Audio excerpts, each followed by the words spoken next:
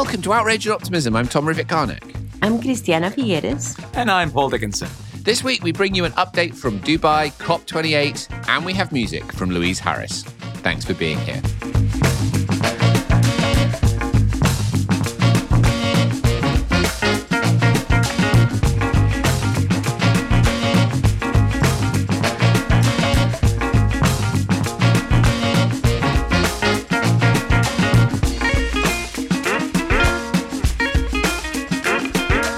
So, Cristiano, the first thing to say is that Paul and I are here in Dubai and we miss you. And can you please take this as the 25,000 people who have told me to give Cristiano a hug as a collective hug? Everyone in COP who stopped me in the corridor, this is your hug for Cristiano being delivered right now. Well, so there you are. There's a lot of love here for you. That's a lot of hugs. It's a very long episode because we're going to take virtual turns. There's huge queues around the block all the way down to wherever. So, yeah, no, it's true. Big heart out. Well, thank you. Thank you, everyone. 25,000. That means what? That's 25% of the 100,000 who are there. Is that the 107,000 is the number that I heard Correct. today. Yeah. It's just beyond comprehension.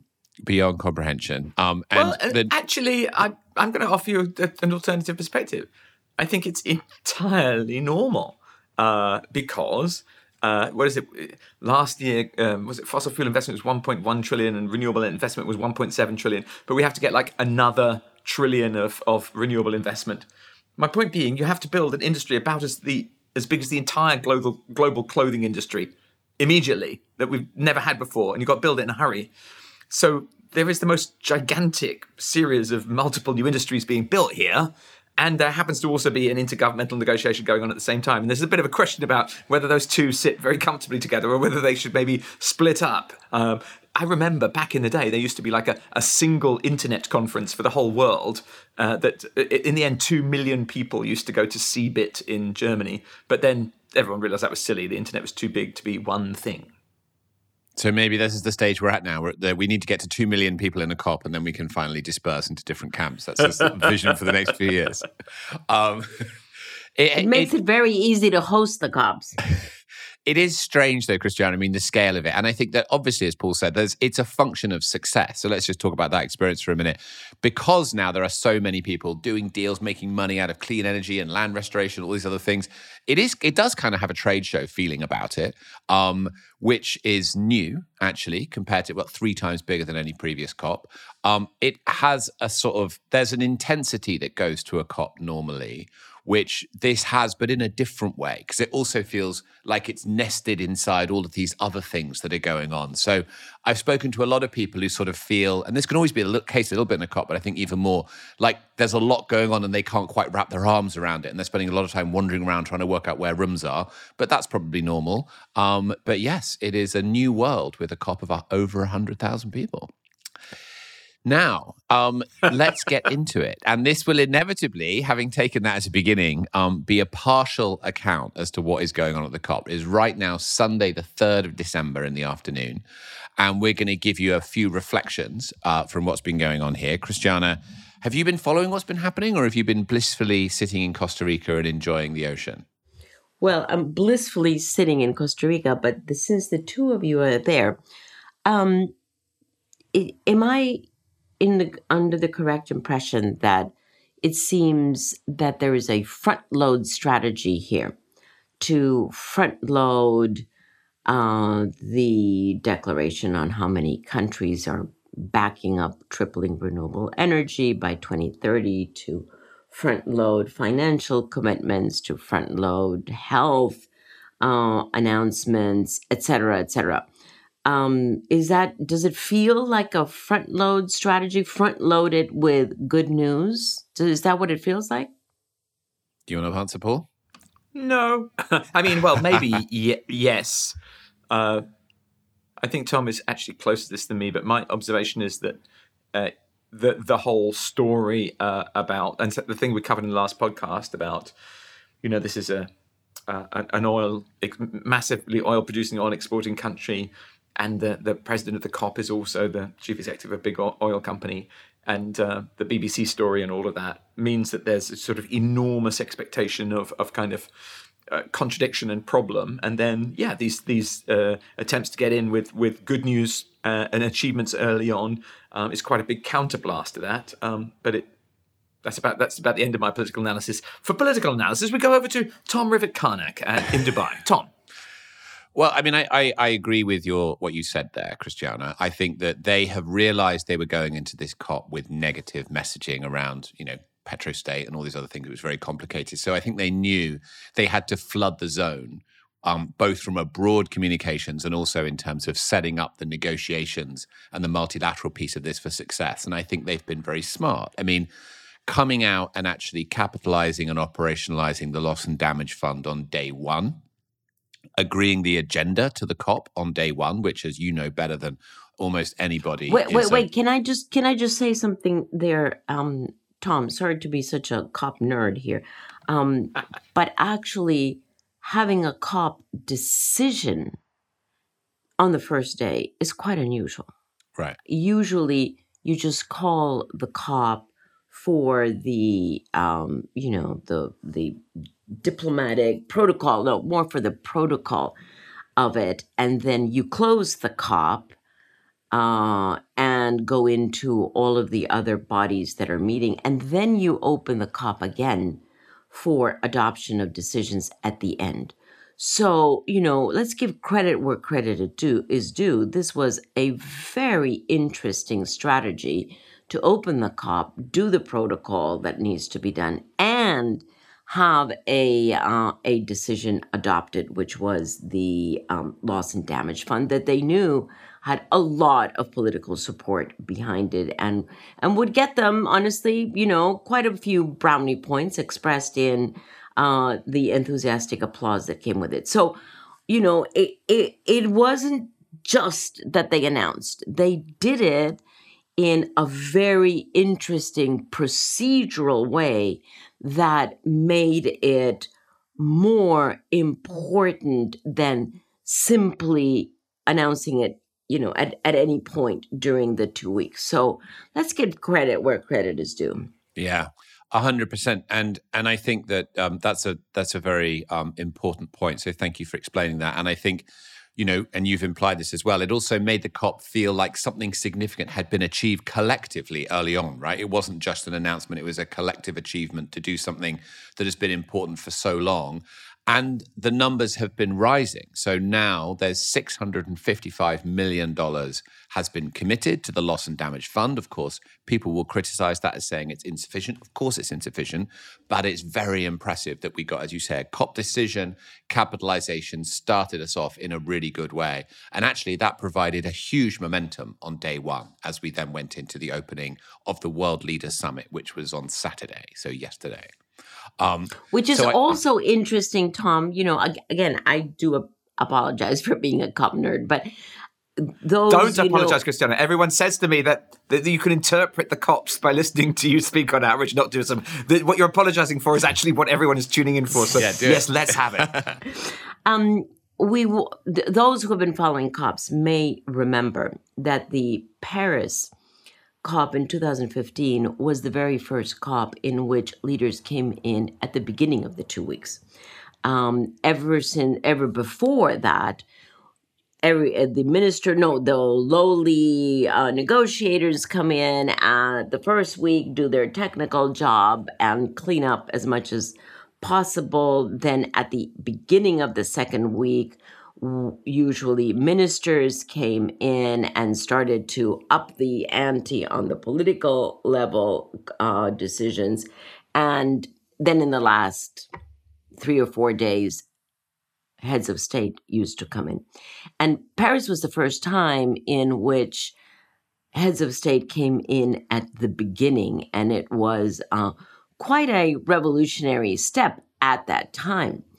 Now it seems like that's moved into being the tradition of the COP, and one should really understand why that is so, because it is expected that when heads of state come at the beginning, that they give the political direction to their own delegation, but actually to everyone. So my question to you is, do you have the sense that that by doing this again on top of the decision on the loss and damage fund, do you have the sense that that has been achieved? Do you have the sense that there is a clear political direction that has been given to negotiators? So yes, but to also just add that little nuance there, as you've talked about, the interesting innovation here is that the COP opened for a day, reached this decision on loss and damage, and then world leaders came on days 2 and 3, which is also a sort of unusual nuance there, that you have a day of everybody doing normal business and getting procedural stuff out of the way, and then the World Leaders Summit once you're really into it. So I thought that was also an interesting innovation.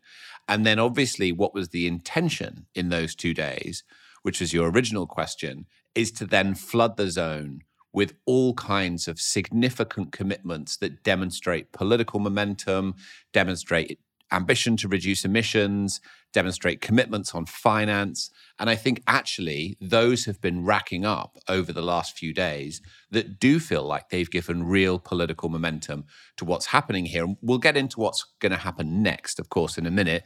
But there has been some significant breakthroughs. I mean, one of those is 134 countries committing to the Food Systems Declaration, which is a commitment to incorporate sustainable 1.5 aligned food systems into their nationally determined contributions and their national plans.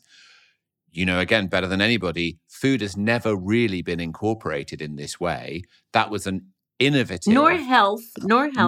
Nor health, right? So we should get to health as well. But that is an innovative, and I was actually in the room when this was announced, and it was really exciting for all these different folks to feel like we're beginning to join the dots on these different pieces and bring the food agenda in. One other that I would point to, and we've sort of known this has been coming for a while, but was the UAE commitment to a $30 billion fund which is a climate-focused investment vehicle. Now, this is somewhere that we might begin to sort of pick up and look at some of the nuance that sits underneath the headline. This is interesting. A $30 billion fund on the surface of that seems really remarkable. But let's point out it is a fund, and so the capital will be deployed as projects become identified. Only $5 billion of that $30 billion is going to be for emerging economies and developing countries. So there's something happening where we'll get into the oil and gas piece as well. There is a whole range of commitments that have real headline grabbing elements to them. But I think what's going to happen now is we're going to begin to think about what does that really mean? What's that going to look like in terms of emissions reduction trajectory? Does it move the needle is the question. Does it move the needle, or was it a moment of headline grabbing attention? And I don't want to be unfair to say that $30 billion is obviously significant. But the oil and gas commitment was another, right? We had 50 oil and gas companies come forward and make a shared commitment. Big applause. The first time we've ever had national oil and gas companies step forward. ADNOC, Saudi Aramco, whether the commitment is good or bad, and I certainly haven't gone anywhere near it with a slide rule and wouldn't know how to, but there's a sort of fact in the statement from sort of denial and opposing through to sort of acknowledgement through to commitment. However small the steps are, and they need to be measured, the direction is what's interesting.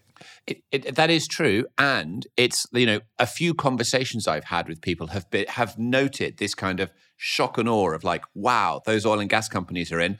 But then they've looked at the detail and said, oh, it's only methane and it's only operational emissions and it doesn't include the oil and gas they sell. Oh, and the bad side is Darren Woods having a moment, the chief executive of ExxonMobil, in the Financial Times yesterday, on the front page actually, with the headline where he's being quoted, UN climate talks on how to limit global warming have focused on renewable energy for too long, according to the chief executive of ExxonMobil. So I would actually call that overreach. I would say that there's a degree of sort of slightly bizarre tone deafness in that particular statement. Well, you're getting to the point I'm trying to make, which is that these things feel like they are really shock and awe, but then they settle and you look at them and think, well, are they really as transformative? Do they shift the needle in the way that it is implied? And I think that's an important conversation for us to get into, because that will suggest what's going to happen next in this COP. There's a very wry smile, almost mischievous, on Christiana's mouth. What is it, Christiana? Well, it's so difficult, right, to thread this needle because yes, I mean let's look at this, quote unquote commitment from the oil and gas industry. They've been on through OGCI, which is the group of oil and gas climate initiative is what it stands for. And it's the oil and gas industries that have been at least looking at climate change, not necessarily doing much about it. So they've been looking at methane for, I almost want to say my entire lifetime. That's probably an exaggeration, but that's what probably it my feels lifetime, like. right? 45 years, Yeah. or at least. So, they know that they have to cut down the emissions that come from their production process. Okay, and let me say, yes, that's important because it's a short-lived gas, and you can really, if you really cut down on methane quickly, you can really cut down on emissions. So, yes, that definitely is a contribution. But here's the problem. It's 2023. Yeah. That's the problem. Yeah. Right? I mean, if this announcement had come 10 years ago, you would say, okay, well, they're beginning to, get the picture. The problem is, it's 2023. We have 7 years to go to cut emissions by half.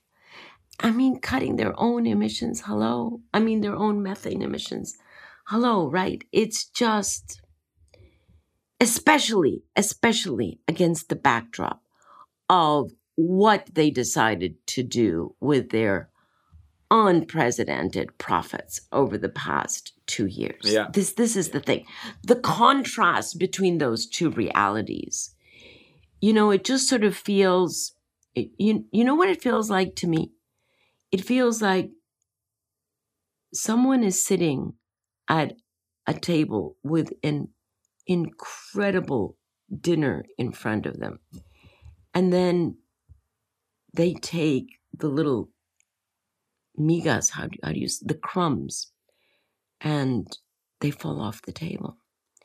And we are no longer at the time and place for crumbs. I'm sorry. We just can't do that anymore. Yeah. It would have been fine 10 years ago. But this does not address the emergency that we're in. Yeah. And I think the short-sightedness, so to say, of those same companies is if they don't address that emergency, then people will follow Norway and ban the sale of internal combustion engine cars in 2025, or follow the EU and ban the sale in 2035. And, the thing that consumes their product will be banned. And then what? Then where's the oil and gas industry? So, in a sense, we know by failing, quite to the point, right? We know that demand is already declining, right? And they should take that seriously. Demand for oil and gas has already declined in OECD countries. Demand for oil and gas will decline within the next 2 years globally. They know that. And then this is what they do. I mean, it's very interesting that they continue to be blind, or to pretend to be blind, I'm not sure, to the impact. I mean, Tommy, you have a view. I think there's something about the COP being located here in a major oil and gas exporting country. I think it sort of changes the sort of the feel, the cultural feel, for want of a better word. But Tom. So, I mean, I agree with all of that, and the comment. I mean, I remember the OGCI you just referenced, Christiana, coming out with their commitment, 8 years ago before Paris. That was also a methane commitment, right? So, you've got to put this stuff in a historical context. The thing I've been reflecting on, though, is that, we're going to have to try and get our arms around this whole lot and say, the global stocktake, that's this year. We know we need to reduce emissions by 43% by the end of the decade. We know we're on track for them to rise by 9%. Given that basic input, the outcome from Dubai has to be unambiguous that we will not fall asleep at the wheel at this critical moment, and we will do what's necessary to come back on track. And that unambiguous signal needs to be shared commitments, negotiated outcomes, political statements.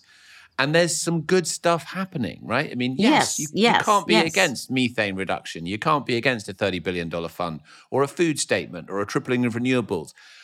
But are they going to add up to an unambiguous signal? I think probably they're not, even though they're all good. So we need to find a way to thread the needle between those two things. And, the tripling of renewables, there was an announcement today. That's good. Triple renewables by 2030. We're going to have to see a negotiated response to the global stocktake by the time we leave here in 11 days' time. And that has to really pull these pieces together with a shared signal from all the countries that are here that gives that political unambiguous statement. Otherwise, it hasn't quite met the task that it was supposed to meet at this important moment. So just to chip on that specific point about the way countries are performing, I have been in an awful lot of conversations where everybody seems to agree that the way countries are actually accounting for what they do is insufficient. The nationally determined contributions are a fantastic mechanism. It's brilliantly designed. Everyone's really happy with it. But actually, this is really big and serious now, and we would like much better structured data from governments, and we would like it more frequently, perhaps even annually. As you all know, I've been involved with getting corporations to respond in some considerable detail annually against a set of criteria. Why wouldn't governments do exactly the same thing? They're selling their debt to investors who consider in just the same way where they're going to apply their capital. We are starting to see the global stocktake.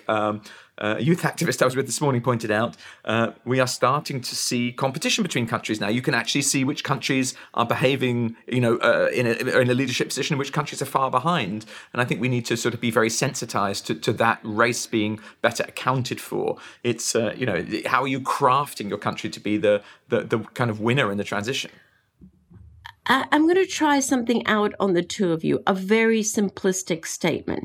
I'm interested in how you react to this. Here's my simplistic statement.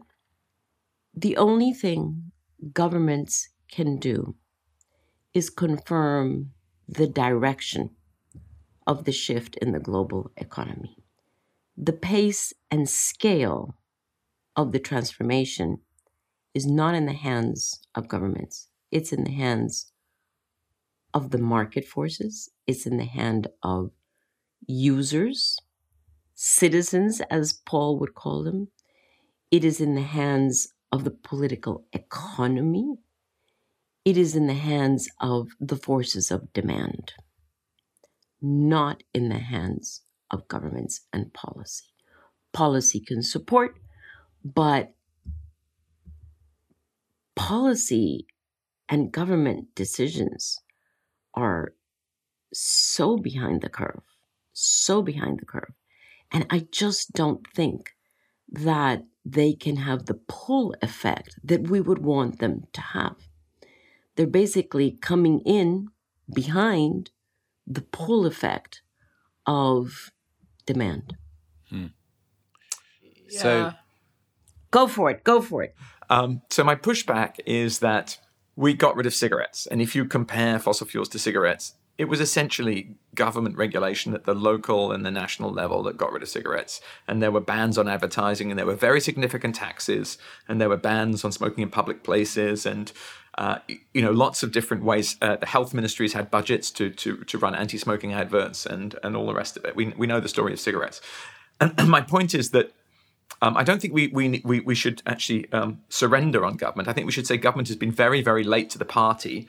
But I would argue now is a time where ambitious businesses, because ambitious businesses will say they can't decarbonize quickly because, there isn't a level playing field and they haven't, but the potential for businesses to be crowdsourcing the policy, the regulation that they need to combine their innovation function with their strategy function, with their public affairs function to organize the incentives that we get where we want to go. Someone said they'd heard this. Someone made a presentation saying, we need carbon pricing, we need more regulation. I agree with that. I think we all do. The question is, imagine we've got it. Think, how did we get there? How did it happen? What needs to happen? How do citizens get together with the media, get together with companies, get together with civil society and push in effective ways for these transformative actions that only the referee, I would say, in the game can bring in. If you change the rules of the game, and that's the job of the government as the referee, then it can happen. But we're fighting. I wouldn't give up on government. I just think it's been fighting a lot of negative inertia, and we need to get that positive inertia. I'm not giving up on governments. I'm just trying to be a little bit more grounded or realistic in what is their role, given the fact that it is 2023. Yeah. They've definitely performed very badly. Tom? So I would agree with a change. So I would say they can set the direction and the minimum speed. The way that governments are, they're not going to set the maximum speed. They're not going to lead. We know that, right? There's going to have to be a lead of innovation and technology and all these other good things that set the pace at which we're actually moving towards the future we want. Governments can indicate the direction we're going in, and through policies, and this has always been the case that government keeps up the rear, they can sort of, once things are moving, they then legislate and regulate to set the minimum bar that keeps moving it forward. So it's the direction and the minimum speed. The thing about that, though, is that we need to, first of all, that's why this COP is interesting, because there's 100,000 people, everybody's moving faster, it's going in the right direction.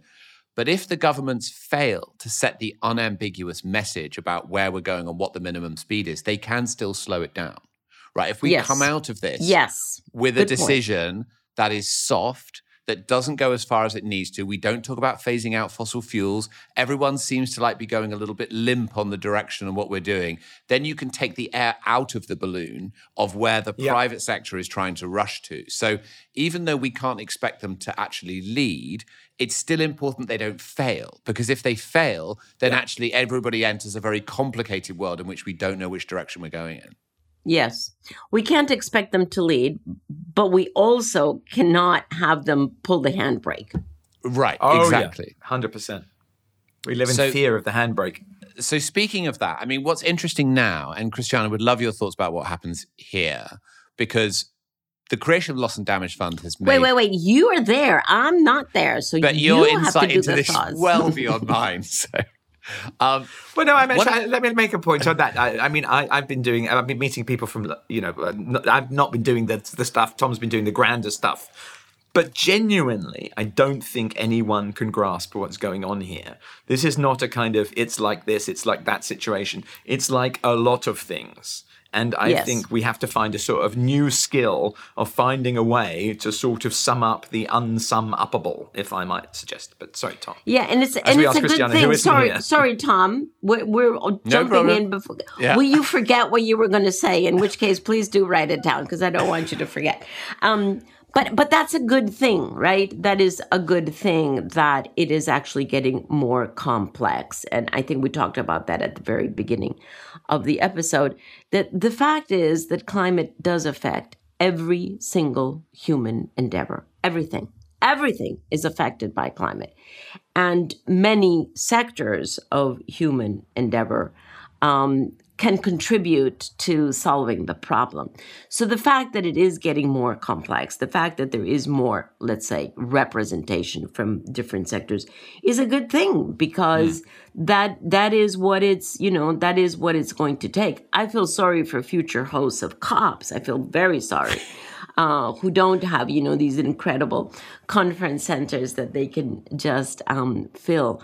But I would say, yes, it must be crazy with 100,000 people there, but it is good evidence of the fact that there is more and more participation from sectors that had not actively participated before.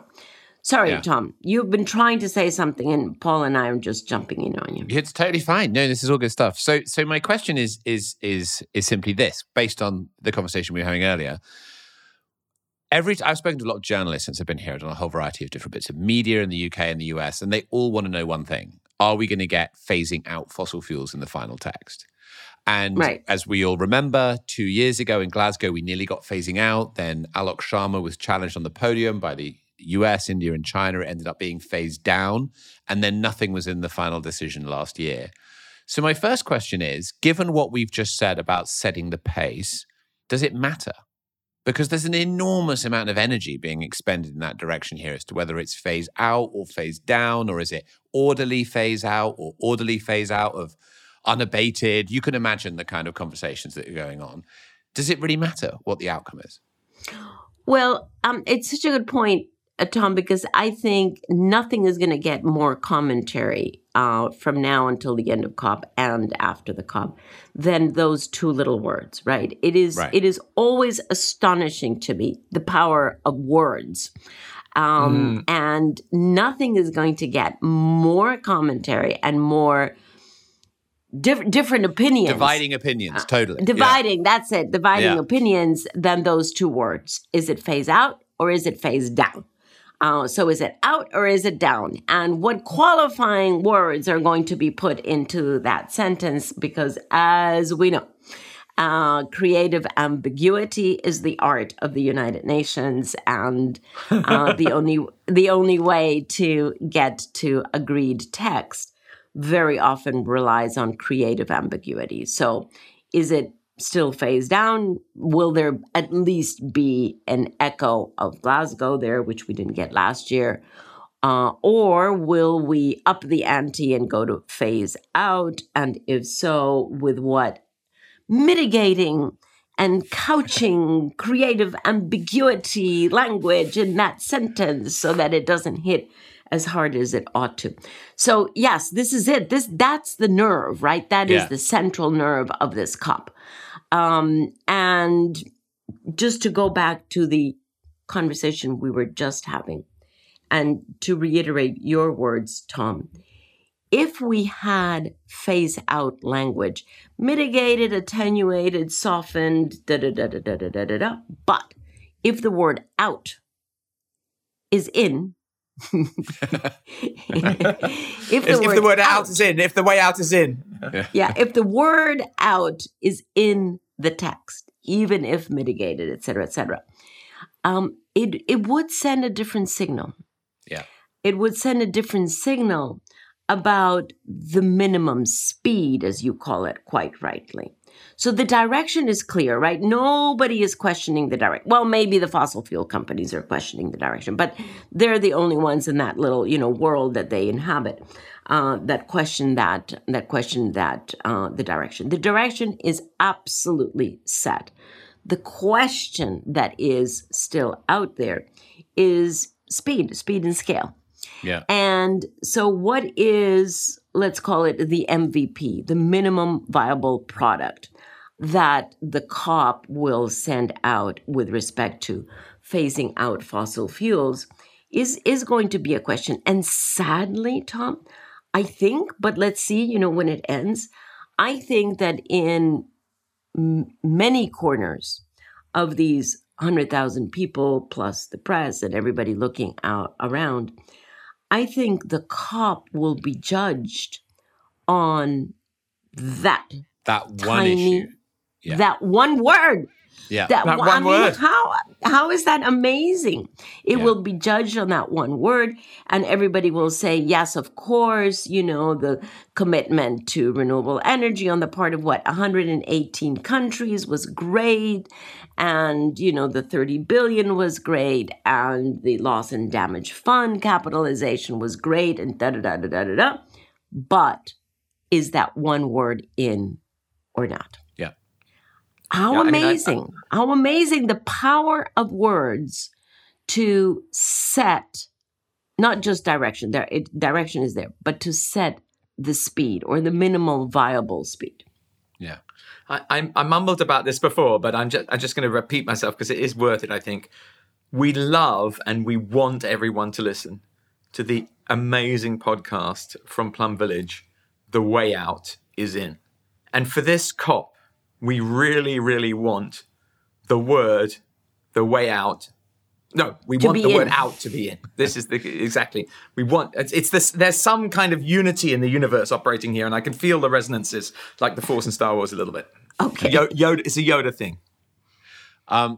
So, Christiana, I agree with you. And I think that I would go further than that to say that whether or not that word out is included in the final text will cast its color on everything else that happens here.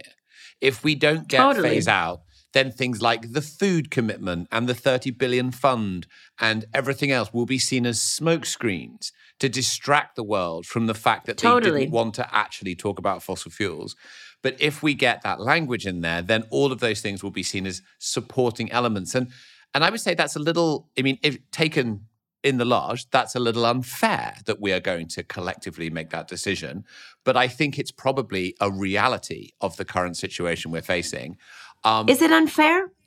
Well, it's not in the control of the UAE.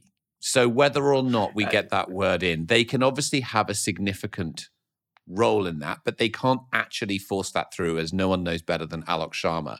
So they may have done, and I honestly don't know. And I would love to know if either of you know, or if anyone else listening to this podcast, just how hard Dr. Sultan either is or isn't pushing to have phase out in the final text. But on the assumption that he is, because I do believe that he wants to see an ambitious outcome. In fact, historic and unprecedented are the two words I've heard him say more than any other word since I've been here. If he wants it to be historic and unprecedented, it's got to be the first COP that calls for a phase out of fossil fuels to be done in a fossil fuel producing country. I mean, that's the bar, right? I the bar. I saw one of his early speeches at the Atlantic Council in February of this year. He began his speech by saying the last barrel of oil will be burnt, the last gas will be burnt, and we will celebrate that on that day. And so that word, I've just been thinking about it, is actually kind of about what you might call a global ban. I mean, there's no such thing as a global ban, but the concept of the idea that there's a date after which no fossil fuels are burnt. The real question is, do people have the courage to acknowledge that that's how it will be? Yeah.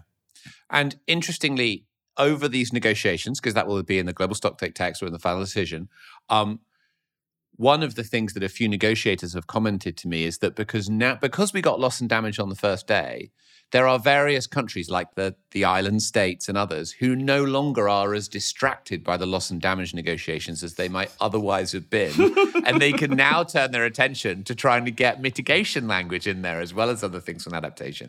So that may end up being one of the big legacies. So funny that you say that, Tom. Honestly, that was like when I heard that, that they had announced it on the first day, I went like, okay, brilliant. And very dangerous. You have no idea what you've unleashed, because now there's flexibility to actually call for something ambitious, which ultimately would be good for Dr. Sultan. If he wants to be remembered for this, then it is. Oh my God. Yeah. Oh my God. He has such a historic role to stand into, right? To step into. Yeah. But honestly, he also has, it's very difficult for him to do it. I totally agree with you, Tom, that it is not easy for the presidency to land phase out language. It's not easy. And to be honest, I don't think that whether that language is included or not should then be ascribed single-handedly to the COP presidency. Yeah. This is governments with an S at the end. Right? This is governments. This is a multilateral process. Yeah. And yes, he can, do a lot to navigate the conversation, but it's the COP itself that ought to be judged about that, not just the COP presidency. Yeah. Do you think it's fair to say that he can stop it happening, but he can't make it happen? And Correct. Another thing. Correct, right. And something else that another negotiator said to me today is that he's about to discover that you can't control the COP, even though for the first few days you can control the narrative. Okay. But then after that, you get to the point where he hasn't discovered that one yet. Well, I mean, if he hasn't, it's coming. Paul. I was just going to say that, things are different at this COP, as you said, with the agreement at the start.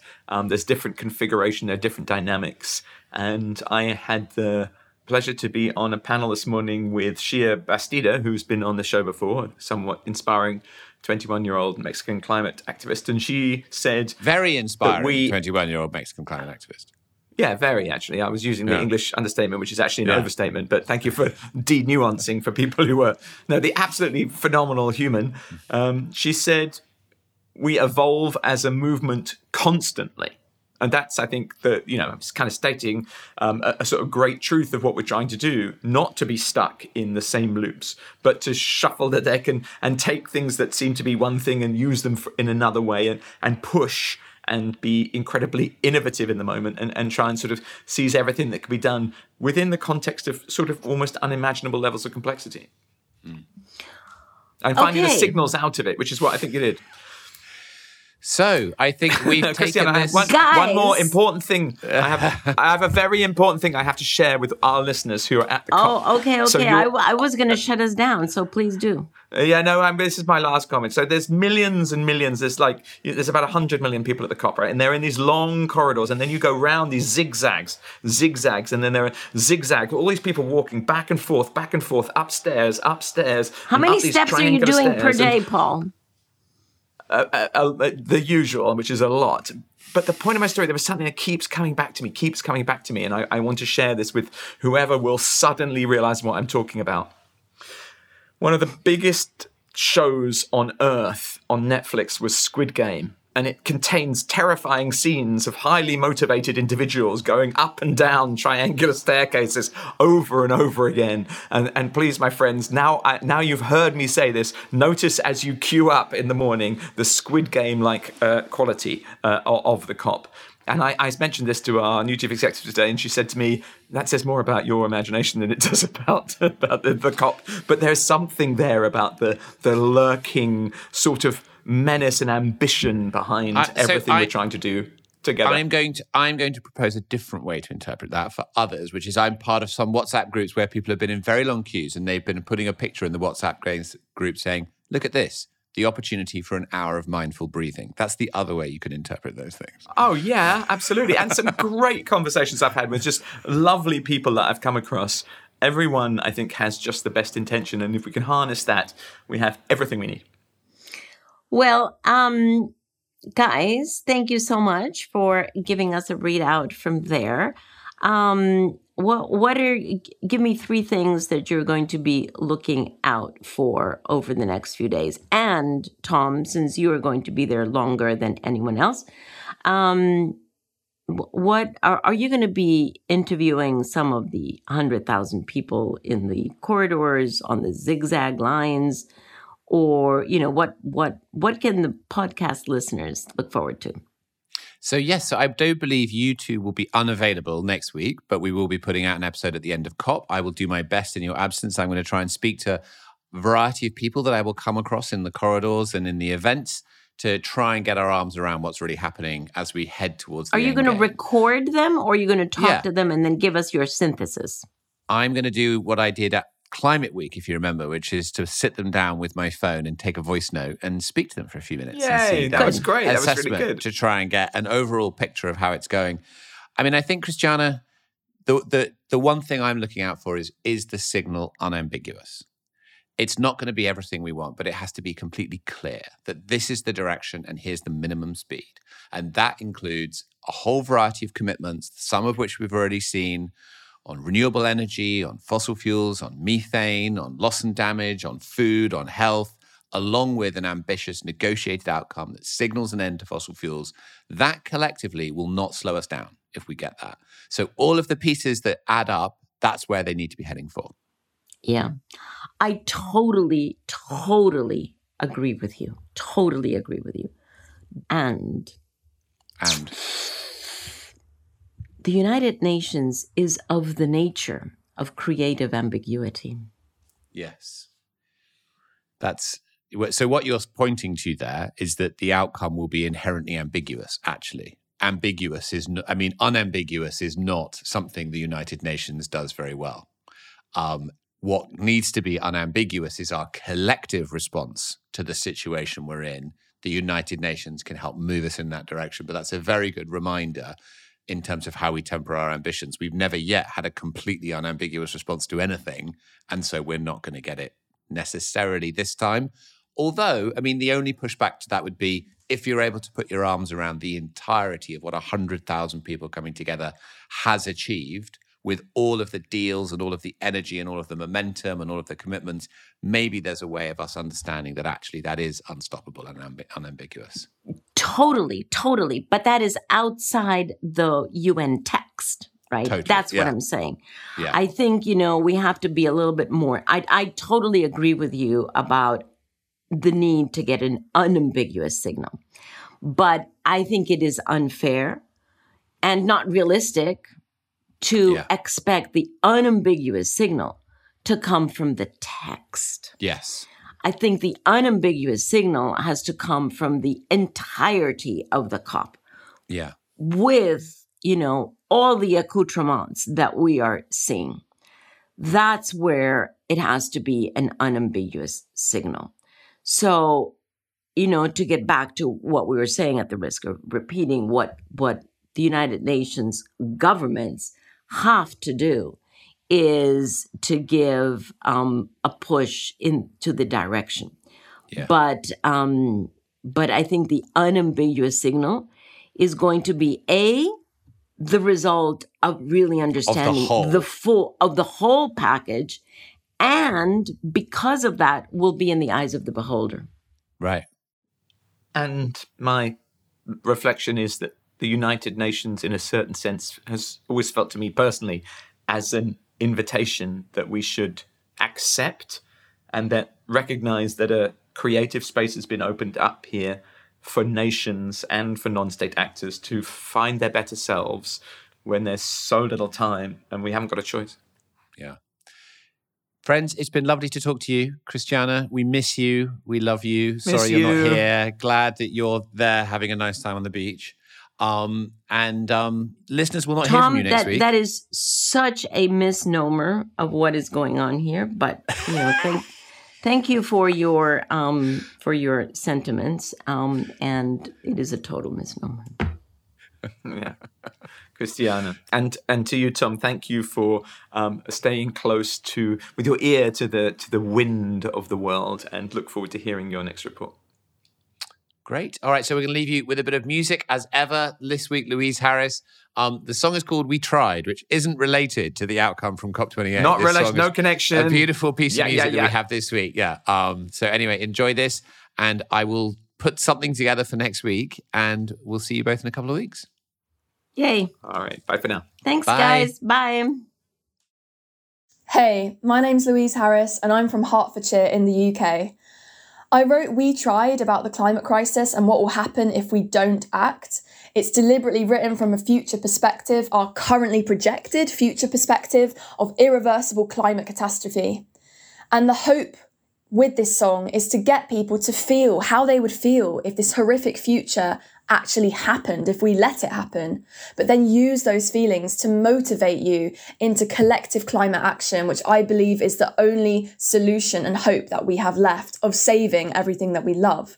The climate crisis affects me and my family, it affects you and yours, but it's been created by a few handfuls of people in power who I've concluded must not know what love is. But what matters is I know what love is, and I'm sure everybody listening to this also knows what love is. We know, and we outnumber the people in power 8 billion times over. All we need to do is come together into collective climate action, a mass protest movement, mass civil disobedience, because there still is time to save things. I'm so happy to announce that We Try charted #1 in the UK iTunes single chart, and it's also entered the big top 40 charts in the UK as well, which is absolutely amazing. When I look at the world, one thing that makes me outraged is the fact that the real criminals in governments are walking free, yet my friends, non-violent protesters, are being sent to prison for 6 months for simply marching in a road.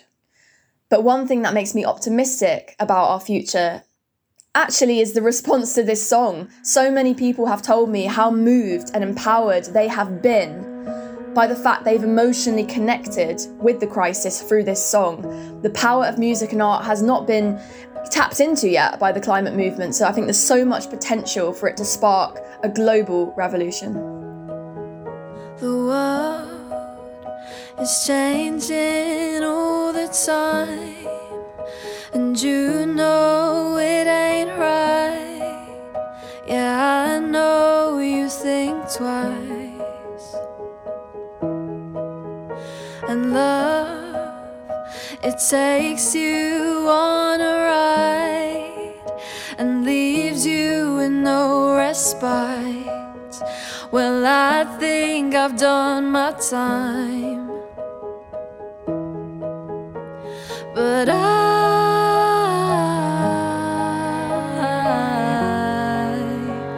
I don't want to cry.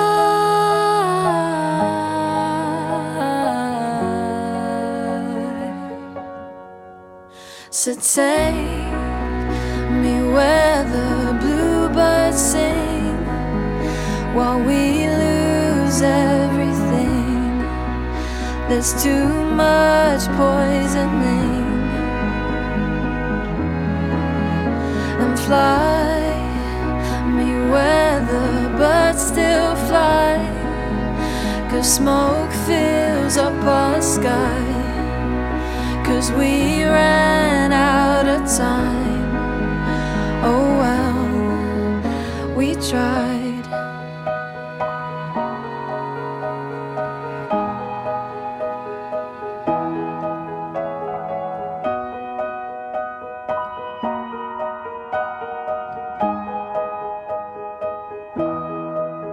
Well, maybe this was meant to be. Our mother wanted peace, and we were not conceived.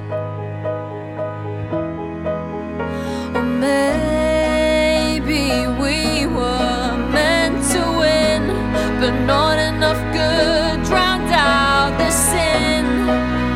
They watched the world cave in, but I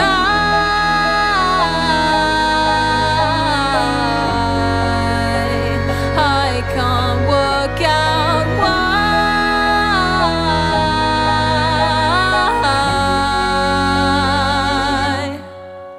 So take me where the bluebirds sing, while we lose everything. There's too much poisoning. And fly me where the birds still fly, 'cause smoke fills up our sky, 'cause we ran out of time. Oh well, we tried, we tried, we tried, we tried, we tried, we tried, we tried, we tried, we tried, we tried, we tried, we tried, we tried. Oh well, we tried.